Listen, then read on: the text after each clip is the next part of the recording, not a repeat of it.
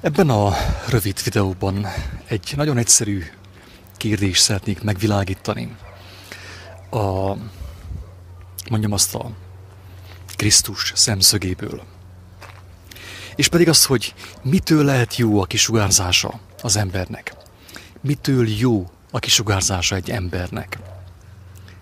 Feltetted már azt a kérdést, hogy például Tom Cruise-nak, vagy John Travoltának, vagy úgy általában a sztároknak mitől jó a kisugárzásuk?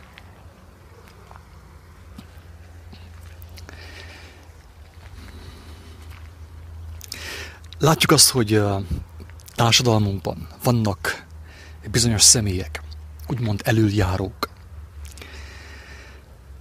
népszerű emberek, akiket sokan követnek, úgymond. És sokuknak nagyon jó a kisugárzása. Mi az oka ennek?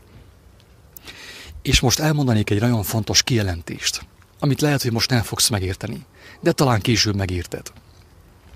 Azt mondta Krisztus magáról, hogy akik előttem jöttek, mind tolvajok és rablók.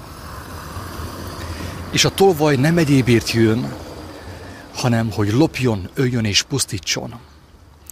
Én azért jöttem, hogy bővölködjetek, és életetek legyen. Ezt mondta ő magáról. Kétféle ember van, akinek jó a kisugárzása. És itt fel szeretném hívni a figyelmet arra, hogy ha valakinek jó a kisugárzása, nem azt jelenti, hogy az ember igazságban jár, drága embertársak. Tehát mindenből, minden jó termékből, minden eredeti termékből van egy... Tehát minden eredeti terméknek van egy hamisítványa is. Tudjuk jól, hogyha amikor kiadták Amerikában az első iPhone-t, egy kiváló termék volt az. És még mindig tudtommal egy nagyon jó minőségű telefon az iPhone. De ahogy megjelent az iPhone, rögtön megjelent Kínában az iPhone replika, az utánzata. És így első ránézésre az iPhone replikának is jó volt a kisugárzása, de nem tudta azt, amit tudott az iPhone, drága barátaim.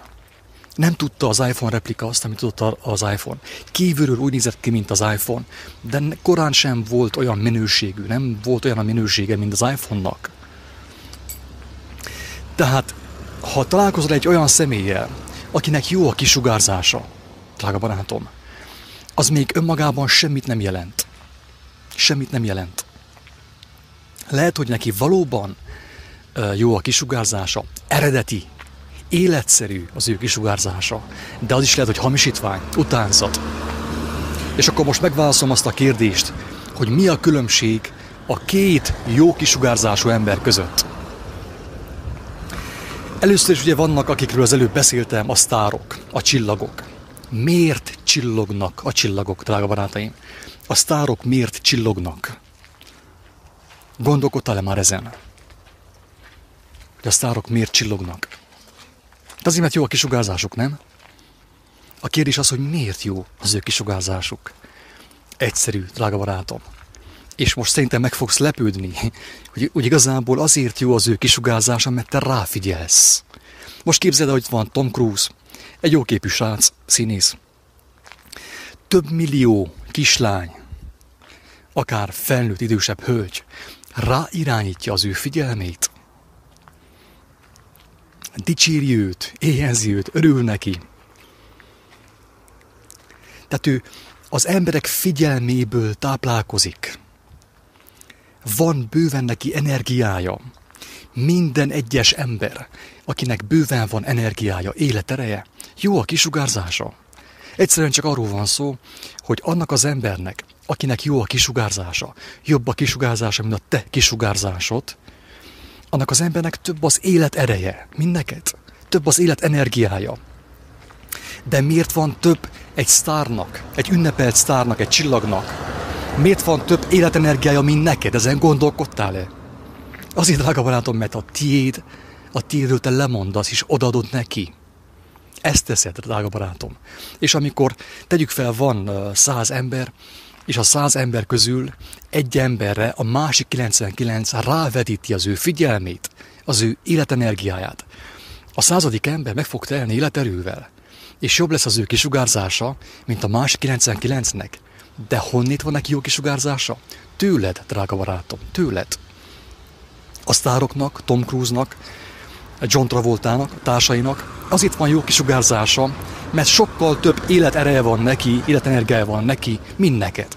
Mert te azért dolgozol, hogy befizessél a mozira, amit ő, úgy mondta, amiben ő szerepel.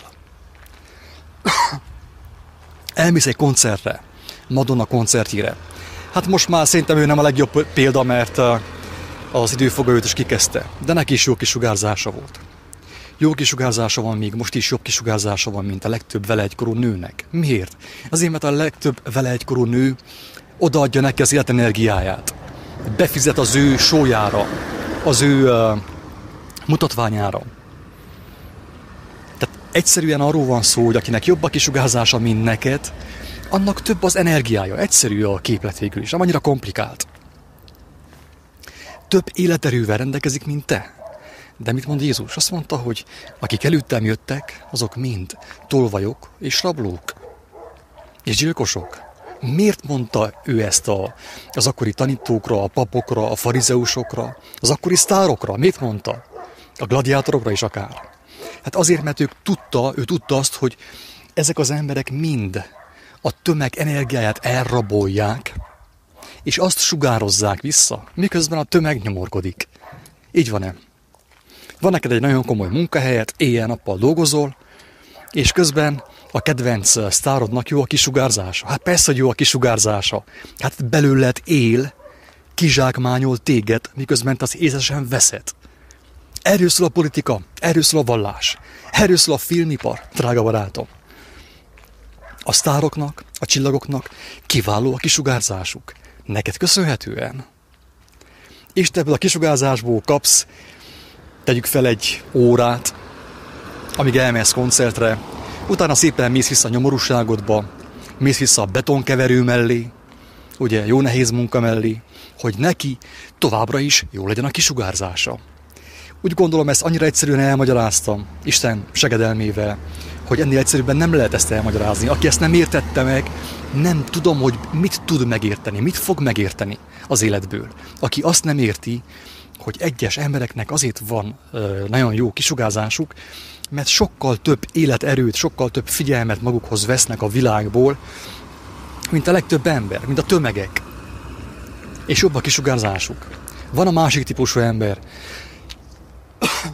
aki nem zsákmányolja ki az embertársait. És mégis jó a kisugárzása. Miért van ez? Azért, drága barátom, mert ő össze van kapcsolódva, idézőjelben mondom ezt, úgymond közössége van az Úristennel.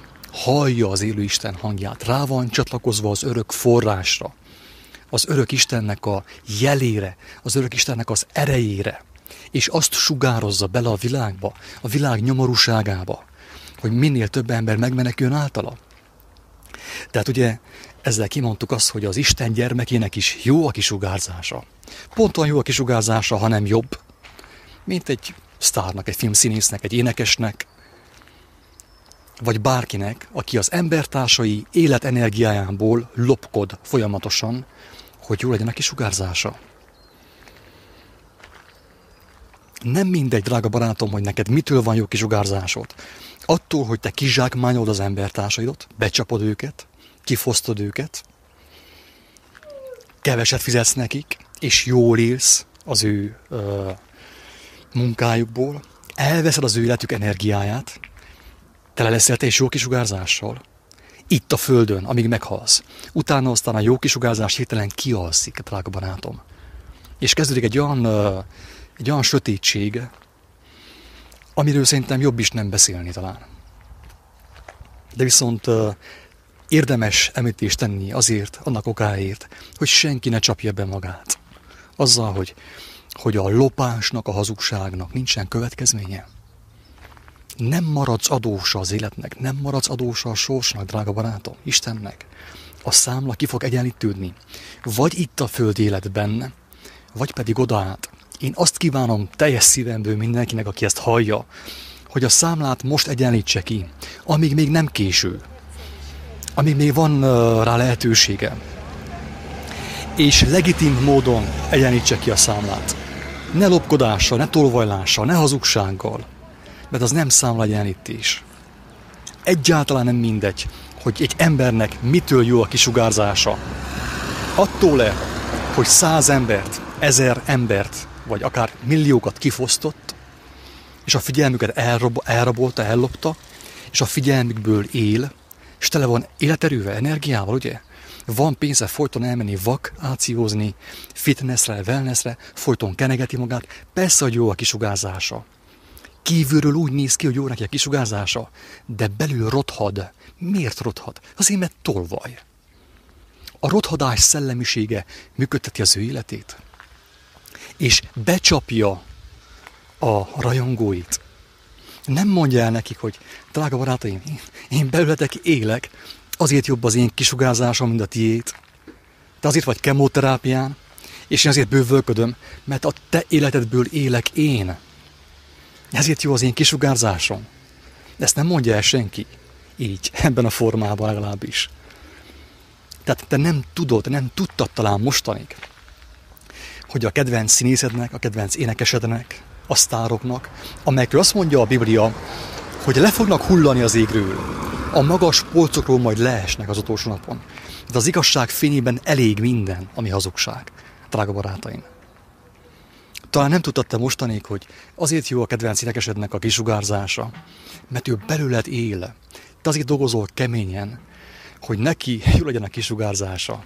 És te azt látni fogod évente egyszer, kétszer, háromszor talán, és annyi. És azzal szépen mindenki lefeküdni. A másik fajta jó kisugárzás az ugye, az előbb elmondtam, hogy az ember megismeri az igazságot. Élőadásban van az élő Istennel.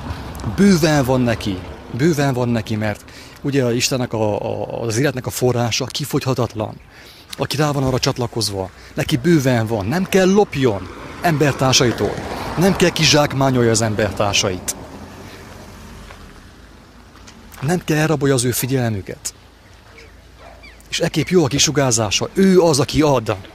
Egy sztár, egy Michael Jackson, egy Tom Cruise, ugye hát ő a legjobb példa egyébként, Michael Jackson, hogy jó volt a kisugárzása, aztán végül elrothadt. Élve elrohadt.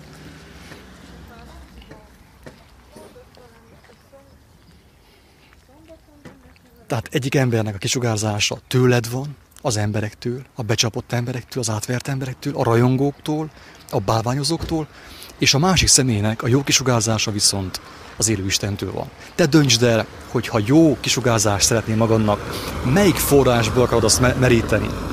Az embertársaitól, úgyhogy becsapod őket, kizsákmányolod őket, valamilyen csellel, valamilyen mutatvánnyal, valamilyen káprázattal, valamilyen nagy koncerttel, vagy valamivel, vagy pedig attól van jó kisugárzásod, mert megkaptad az életnek a forrását, meg leheted. Örömöd van benne, és tudsz bőven adni. Nem elvenni, hanem adni másoknak. Isten áldjon mindenkit, sziasztok!